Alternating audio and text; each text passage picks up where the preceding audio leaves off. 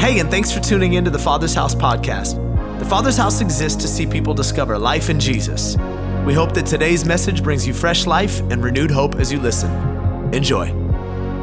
We are in the fifth week of a series we are calling The Great I Am. And during this series, we've been looking at the 8 statements Jesus makes about himself, all in the book of John, starting with these 2 words, I am. I have a lot of content today, so I don't have time to give you much of an exhaustive recap, but I will say this. So far, we have looked at John chapter 6, where Jesus said, I am the bread of life that has come down from heaven. Anyone who tastes of me will never hunger again.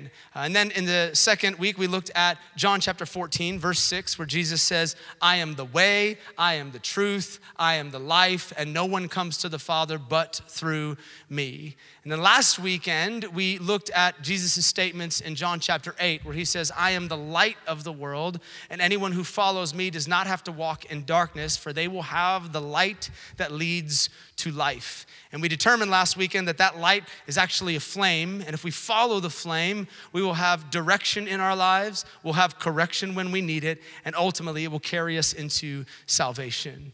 Today, we are going to look at not one, but 2 I am statements that Jesus makes, and that's because they are both contained in the same narrative. And we're gonna go to John chapter 10 this morning. Again, don't have time for a recap, but I will say this. Jesus has just healed a blind guy, and he's being questioned by some religious leaders, and they're skeptical about what's taken place. And Jesus responds in true Jesus fashion. He tells a really lengthy story. So John chapter 10, verse 1, and I apologize for the length of this, but I promise we'll unpack it in a very concise way. Jesus says this, I tell you the truth, anyone who does not enter the sheep pen by the gate, but climbs in by some other way, is a thief and a robber. The one who enters the gate is the shepherd of the sheep.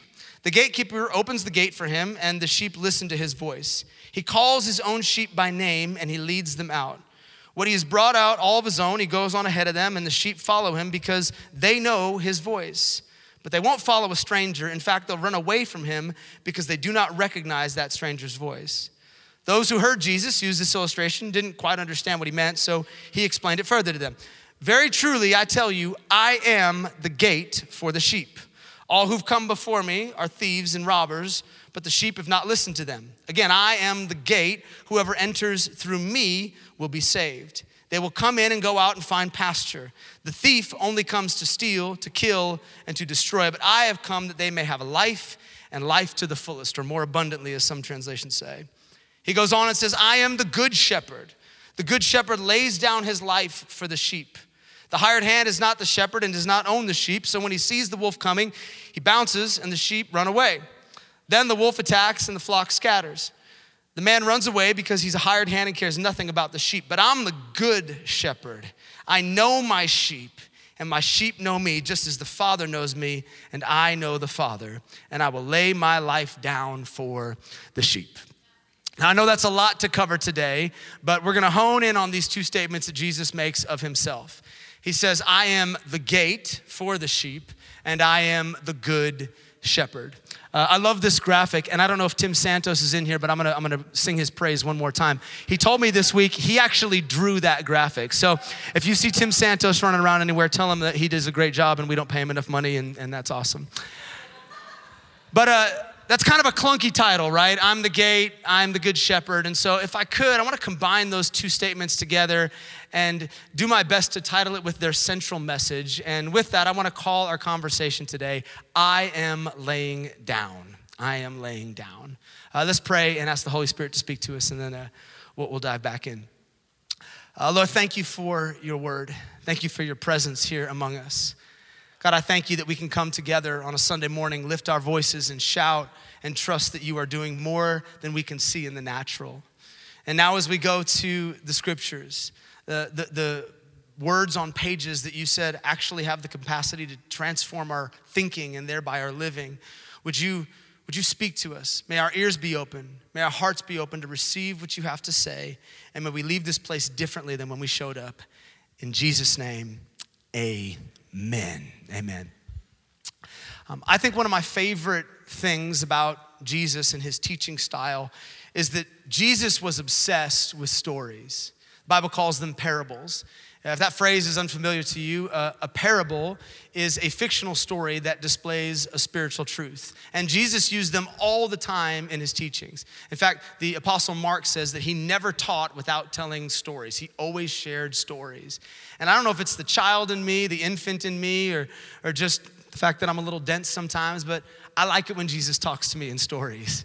I think that Jesus understood that those of us who have a hard time grasping his truth might better be able to apply it to our lives if we saw it displayed in a story, because a story doesn't just appeal to the mind, it appeals to the heart. And ultimately, that's where change takes place, in the heart.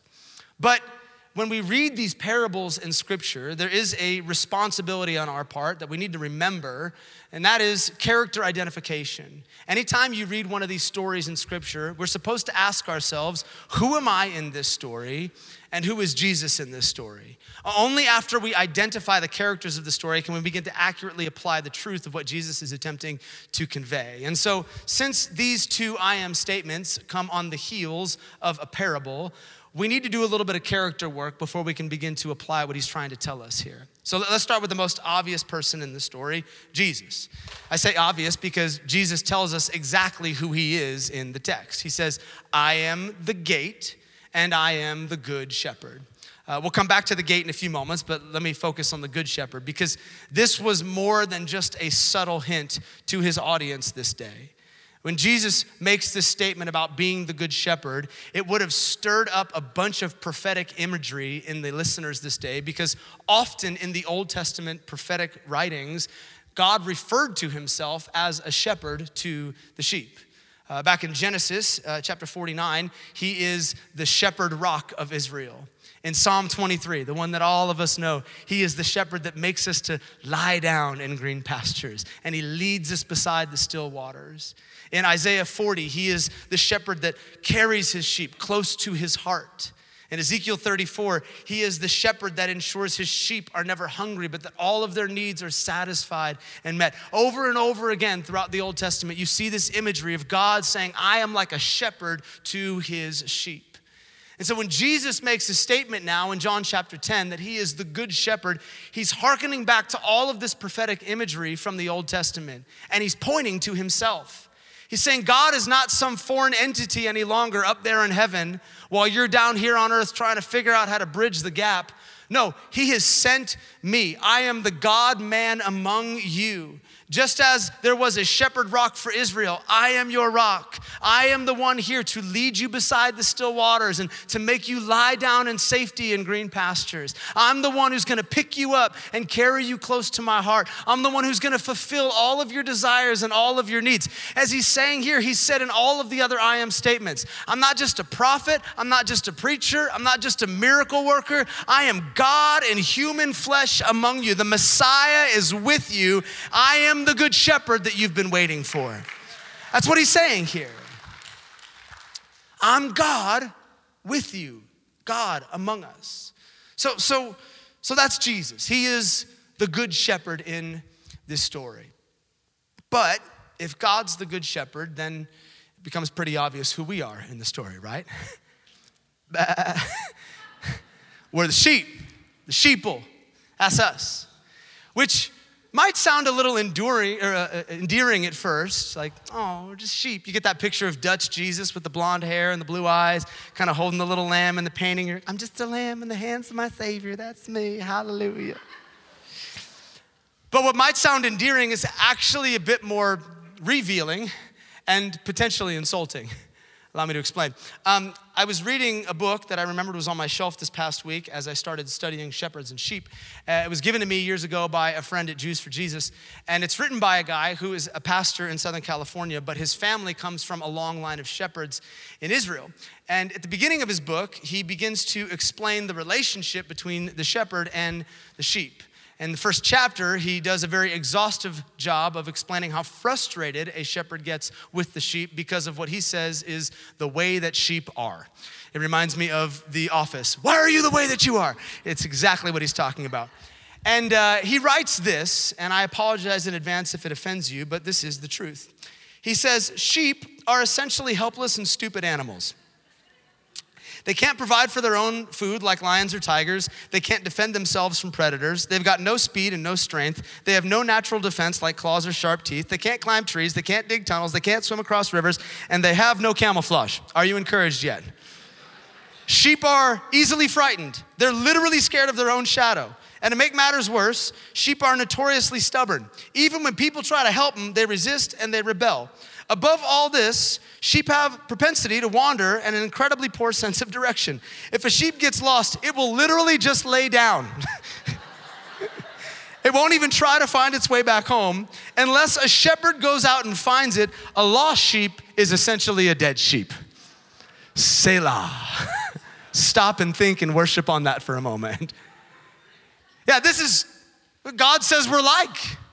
In fact, if he uses the adjective good to describe himself as the shepherd, perhaps the adjective best used to describe us is dumb. The good shepherd and the dumb sheep. His insinuation, not mine. But before you get offended and like, Pastor Tim, I hate you, I'm never coming back to this place. There is one redeeming quality that Jesus makes mention of here in this text. I would argue it eclipses all of the negative things that we saw about the sheep. Because while we might be prone to wander, incapable of protecting ourselves, stubborn when the shepherd tries to help us, Jesus also reminds us that the sheep have the ability to respond to the voice of the shepherd. He says, my sheep will know my voice and they will come back to me.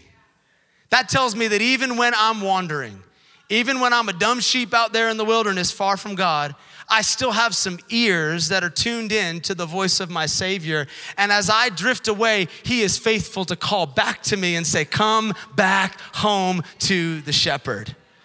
And I can tell 4 of you are excited about that. So let me explain to you why that is a very big deal.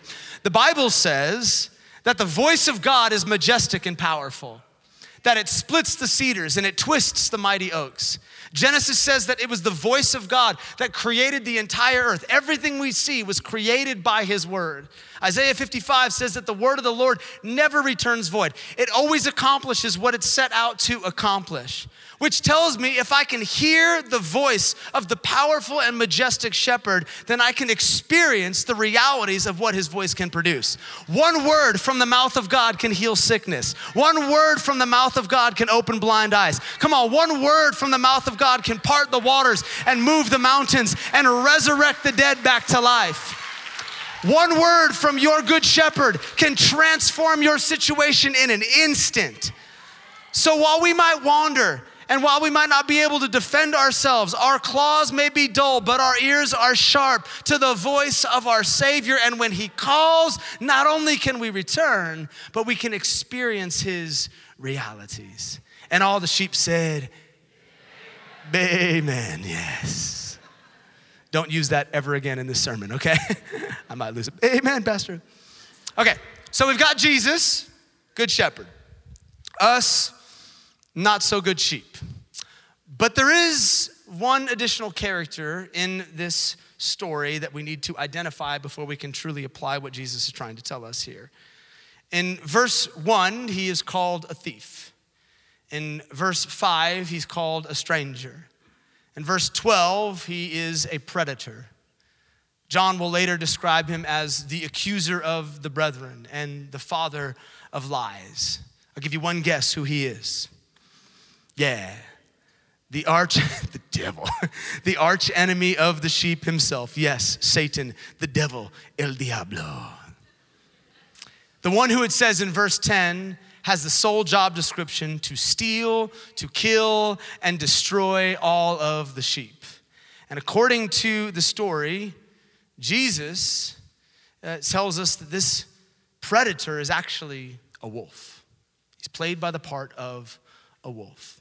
So now we have our characters, the shepherd, the sheep, and the big bad wolf.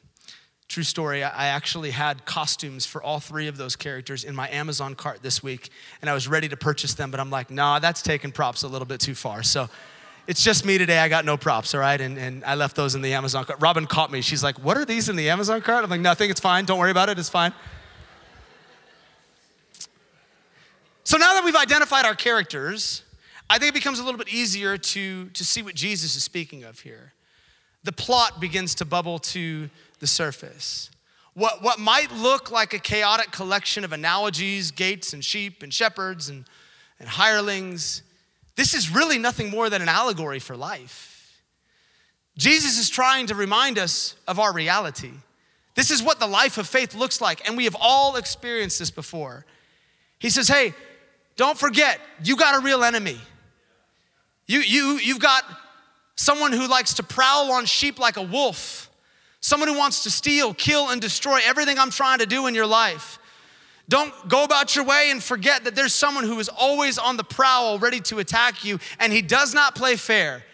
He will hit below the belt. He will go for your family. He will go for your kids. He will go for your finances. He'll come after your affections and your desires. He will do whatever he can possibly do to decimate your life and destroy your faith.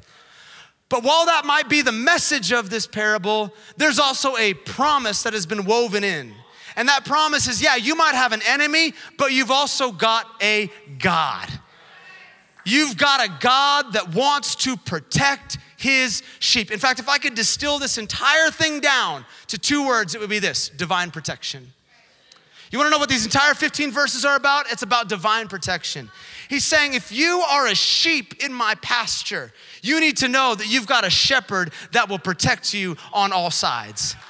You got a shepherd that cares deeply about your protection. Listen, if you're here today and you're a follower of Jesus, let me remind you, you have been promised protection by your shepherd.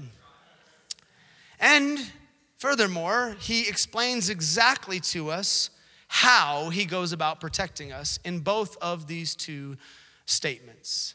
In keeping with the title of our chat, both of them involve him laying down. Let's go to the first one. Jesus says, I am the gate. John chapter 10, verse 7. Very truly, I tell you, he says, I'm the gate for the sheep. All who've come before me are thieves and robbers, but the sheep have not listened to them. I am the gate. Whoever enters through me will be saved. Will be saved. Now, confession, when I read this and began to study this week, I thought I had a pretty clear grasp on what Jesus was trying to say here. My assumption, perhaps like many of our assumptions, was that Jesus is speaking of eternity in this portion of the text.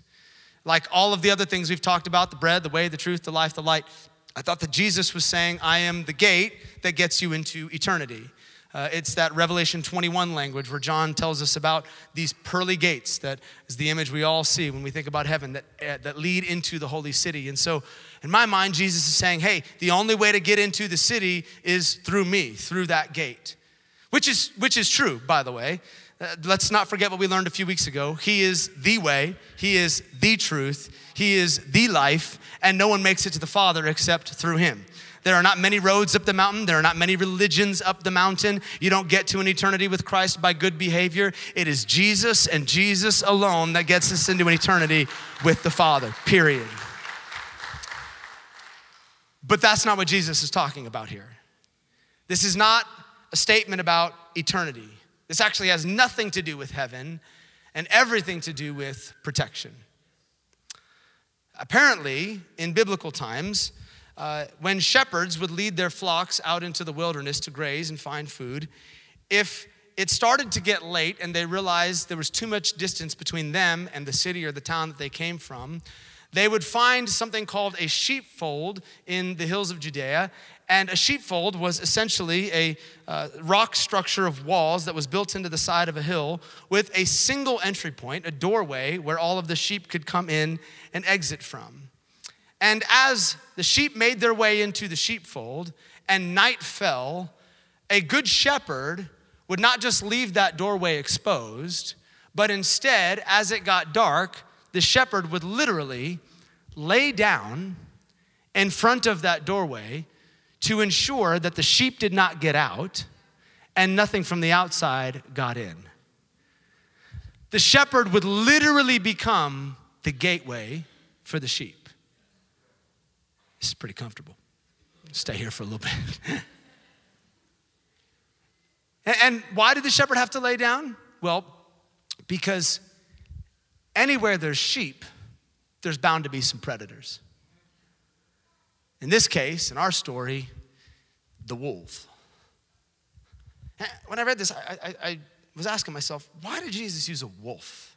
Because wolves were not the only predators in biblical times. In fact, they weren't even the most dangerous predators in biblical times. I'm not making this up. There were literally lions and tigers and bears, oh my, in the wilderness. And we read about them all the time in the scriptures that would threaten the lives of the sheep.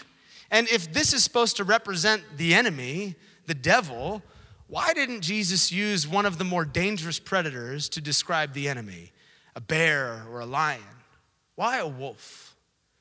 But then as I began to think about it, it hit me. I think the reason Jesus used wolves is because wolves are nocturnal. They hunt their prey at night. They wait until it's dark to prey on the sheep. A wolf doesn't do it in broad daylight, where the sheep might see him coming and it's obvious, and then they can run away and flee. Instead, he waits till the covering of night when the sheep least expect it before he pounces. Come on, you picking up what I'm putting down? You mopping up what I'm spilling today? You eating what I'm slicing? How many have ever been attacked by the wolf at night before? In a dark season, when you're disoriented and confused and you don't know which way is right or left, when you got hit with bad news, the diagnosis, the relationships falling apart, the school you thought you were gonna get into rejected you, and you don't know where to go or where to turn, and it's in those moments where depression or anxiety, where the enemy tries to overcome and question whether your existence is even worth it, and you find yourself in that dark place grappling for a way to cope, and you just don't know how to get out of it. The darkness just begins to seep in, and suddenly you feel the fangs of the wolf in your back. That's how the wolf works. He does not play fair. He does not come at you when you can see it and go, nope, I know that's the devil. I'm gonna go this way right over here. No, he waits till you're disoriented. He waits till it's dark. He waits till you can't see him, and that's when he attacks. But thank God for the promise of this parable. That yes, I may have a wolf that is after me at night, but I also have a good shepherd that sits down as a gateway for my enemy and says, if you want to get to my sheep, you're going to have to come through me first. Come on, you have a God that stands at the doorway and says, you're going to have to go through me first. And listen, to be clear, this doesn't mean that you're never going to go through some stuff. It doesn't mean there's no sickness or no lack or no problems. There might still be some deaths in the family, some things we have to navigate through. The sun sets on the righteous and the unrighteous alike. The sheep in our story, they still had to deal with darkness. But the promise is that when darkness falls and when the enemy prowls around the camp, you have a God that will not let your enemy completely take you out. You will be protected. You'll be protected. There is, however, one way you can forfeit that protection. There is one way you can become wolf bait. How? By wandering. What's that old song? Prone to wander, Lord, I feel it. Prone to leave the God I love. Yeah, he's singing about sheep. You know where sheep get into trouble? When they wander. When they're supposed to be found among the fold, in the house of God, among the community of God, in proximity to the shepherd. But then they wander. As night begins to fall, they look around and realize that they're exposed and by themselves in the wilderness because they wandered away from the teachings of God, the person of Jesus, the relationship they had, the community that loved them. And here they are out in the wilderness. And it's amazing how when sheep get attacked in isolation in the wilderness, they begin to blame the shepherd for what's taking place. God, I thought you loved me. I thought you cared. I thought you were the good shepherd that loved me. Where did you go? Nowhere, but you did. You wandered.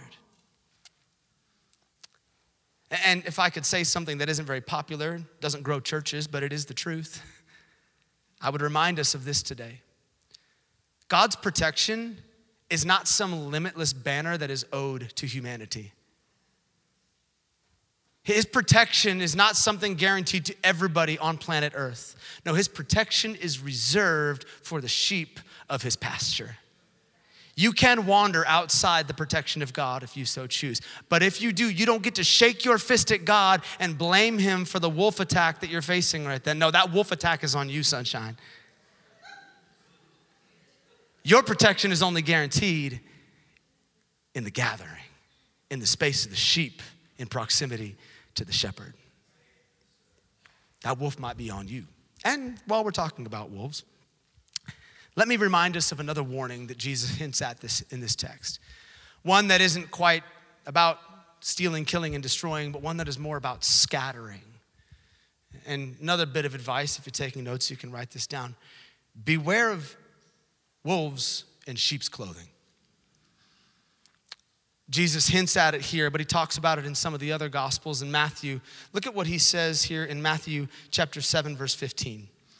He says, beware of those who come disguised as harmless sheep, but are really vicious wolves. Apparently, one of the wolves' ways, when they can't attack the sheep from the outside, they try to scatter them from within. They'll elbow their way into the sheep, dressed up like a harmless sheep.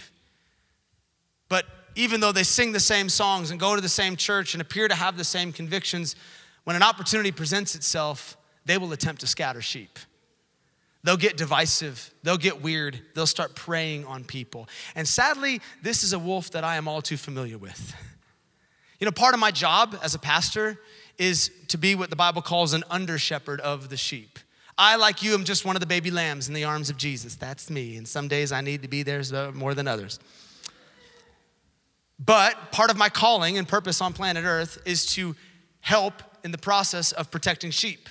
In fact, the Greek word for pastor is the word poimon, which means shepherd. And so I am an under shepherd, and part of my job is to ensure that the flock that God entrusts to us here at the Father's house is well protected, because there's a lot of wolves out there. There's wolves that want to make their way into the community of God and divide the people.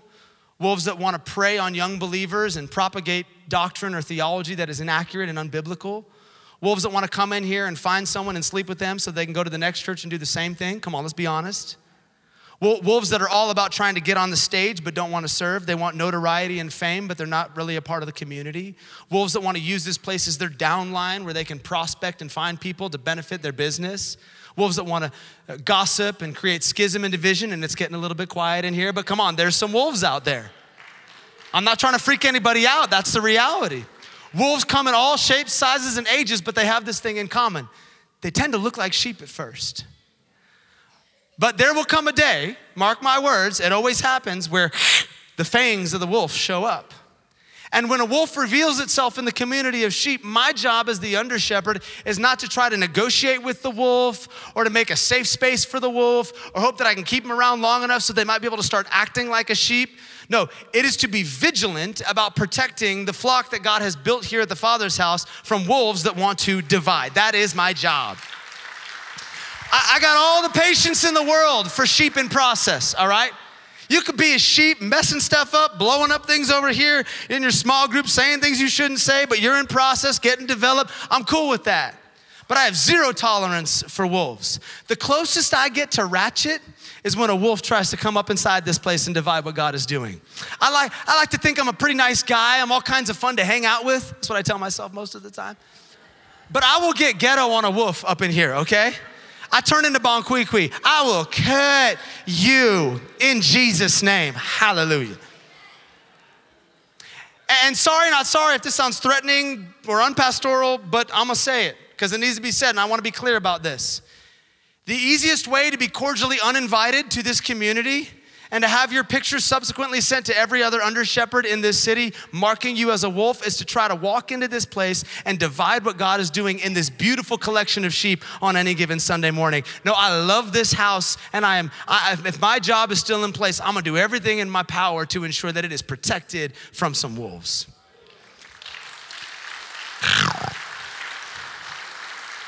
That's not what a sheep does. And And if I, a broken, messed up individual, yes, your pastor, care so deeply about the safety of some sheep, how much more your heavenly Father who loves his sheep, who has done everything to ensure that they are protected. You better believe that your enemy is your God's enemy this morning. He will deal aggressively and appropriately with any enemy that wants to come in and steal, kill, and destroy what God wants to do in your life. He loves you too much to let a wolf prowl on his sheep. Your protection is his prime consideration.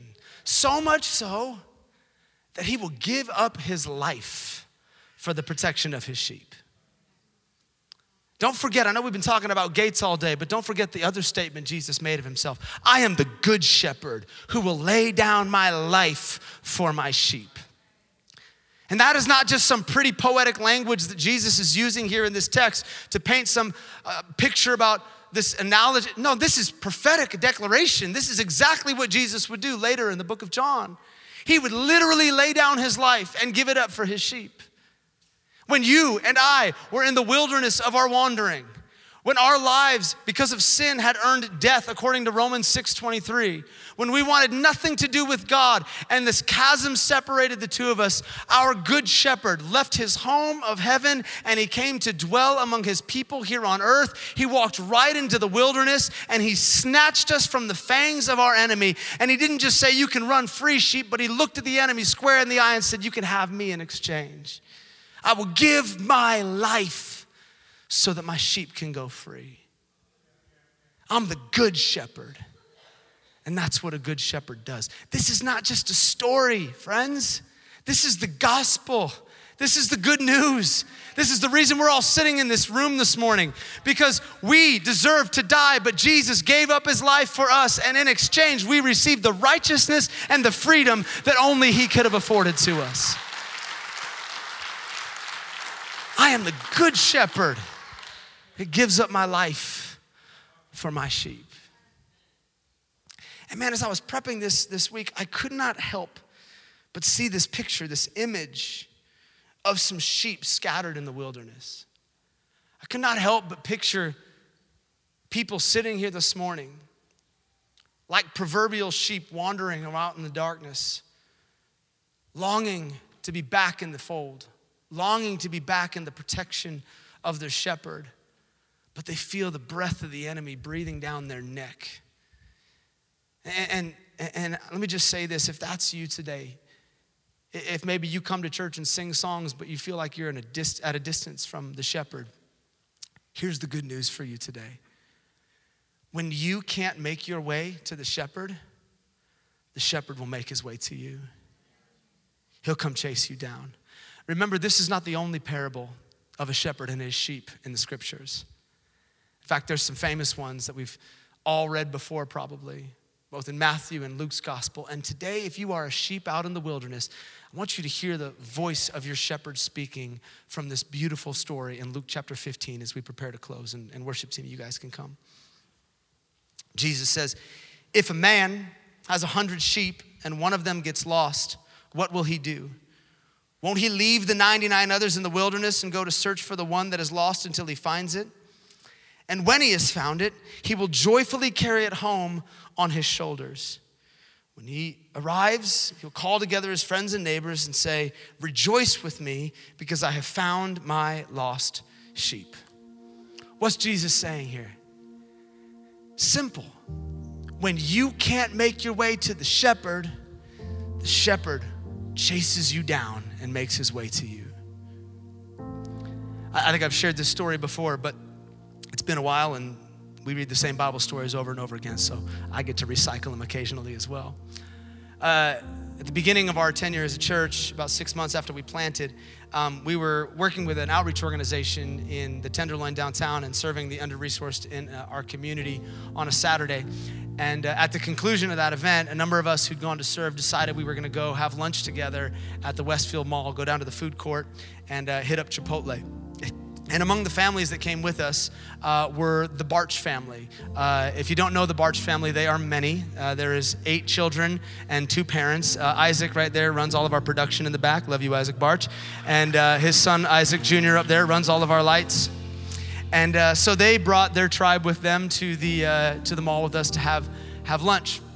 And as we're approaching Chipotle, we look around and we notice that one of the Barch kids is missing. We're like 1, 2, 3, 4, 5, 6, 7. Oh wait, we're missing a kid. And I immediately start to freak out. Isaac is cool as a cucumber. He does well under pressure, which is why he does that job so well. But I'm like, bro, this is downtown San Francisco. You do not want to leave your kid out here. This is a bad place for your kid. And so we immediately disperse and start searching all around the mall to try to find his child, who will remain nameless because I don't want to embarrass him here. And so we're going from store to store to store, and I'm Bloomingdale's, no, he's not in there. He's not in Zara, not in H&M. This kid better not be in Victoria's Secret, all right? I'm not going in there. And I can't find him anywhere, neither can Isaac. So I go over to the Nordstrom area of the mall, and the slowest elevators on planet Earth, floor by floor by floor, trying to find this kid. And he's nowhere to be found. Finally, after a little over half an hour, Isaac calls me and he's like, hey, don't worry, I found fill in the blank. We can go down and we can finally eat lunch. And I breathe a sigh of relief, and I thank God for birth control. And I make my way over to lunch with the rest of the crew. But I want you to imagine something with me for a moment. Imagine if, upon discovering that one of his children was missing, Isaac looked at me and he said, that's okay. I got 7 more. That's more than most people, right? I'm doing pretty good, grading on a curve. And some of them are sons. They can carry down the family name and do the chores. No big deal. We'll leave that one here. I'll just work with what I got. No sane parent would ever do that. No sane parent who loves their child would leave them out there in the wilderness of the Westfield Mall. Even if Isaac had 100 children, which is not an impossibility at this point, he would not be comfortable leaving one of his flesh and blood out there in the mall and settle for the 99 that he had left over. He would do everything within his power to bring that child back into the family where they belong.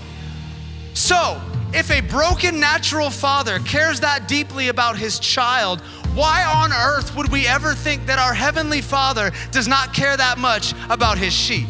Why would we ever believe he's got enough people, he's got enough obedient sons and daughters, that they'll be fine, I'll just stay out here in the wilderness? Absolutely not. You are a child of the Good Shepherd, and as long as you have his blood running through your veins, he will chase you down in whatever wilderness you find yourself in and drag you back to the fold. And so today, if you are at a distance, here's what you need to understand. Sheep, your Good Shepherd has chased you down to the corner of 19th and Sloat. He's found you this morning. He's got his eyes on you. You're not out there in the wilderness wandering by yourself anymore. The Good Shepherd has made his way to your wandering space. And he's asking, will you let me carry you back to the fold? As the story tells us, it says he throws the sheep over his shoulders.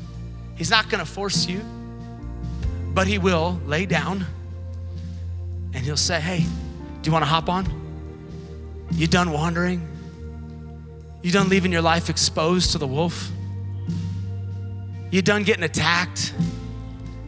You done trying to process why you're walking through what you're walking through right now? Come on, hop on my shoulders and let me carry you back to the protection of the fold where you belong. And today, if that's where you're at, that's the invitation. Will you let the Good Shepherd pick you up and carry you home? If so, I'll invite you in just a moment to pray with me, and you can be back in the sheepfold where you belong. Let's pray. Jesus, thank you. Thank you for these declarations you make of yourself. Before we invite the sheep to come back, first and foremost, I thank you for your protection over our lives. Let me just speak to those who might say, I'm in the fold, but man, I'm looking through that doorway and I see the enemy out there and it feels like he's circling me right now. Picture your shepherd standing in that gateway saying, if you want to get to my sheep, you have to go through me first. Thank you for your protection. I feel the Holy Spirit would even say, you don't even understand some of the things I've protected you from. The things that could have happened but never did, because I've been keeping watch over my sheep. God, we thank you for the things seen and unseen, the protection we're aware of and the protection we've just enjoyed as a result of being in your flock. And for all those here today who may have felt that there was a chasm between them and the shepherd, you sense him right there in the middle of your wilderness, inviting you to come back home. If that's you, I want to pray a prayer of commitment with you before we conclude this morning. And if you need to be included in that prayer, say, Tim, I'm coming back to Jesus, or I'm coming to him for the first time. Right now, be bold. Would you just quickly slip up your hand and look at me and say, that's me. I need to be included in this today. Got you. Both of you guys. Awesome right there. Yeah, right here. Awesome. Yeah, cool. Got you over there. Yes, got you in the back. Hallelujah. Anybody else? Yeah, okay, cool. All right, church, here we're gonna pray this with all these making this decision today so they don't feel alone in their prayer. Repeat after me. Say, Jesus, today I give you my life. I thank you for giving yours for mine. Forgive me of my sin. Help me to be your follower from this day forward until I see you in eternity. In Jesus' name. And the flock said, amen. Come on, the Bible says that angels do backflips in heaven when a child comes back home. Let's thank God for all those making that decision today. Hey, thanks for taking the time to listen to the Father's House podcast. We hope it helped you wherever you're at in your journey. And listen, we want to pray with you if you're going through something right now that's difficult. You can go to our website, tfh.church, and click on the prayer and praise link and tell us how to join you in prayer. Until next time, be blessed.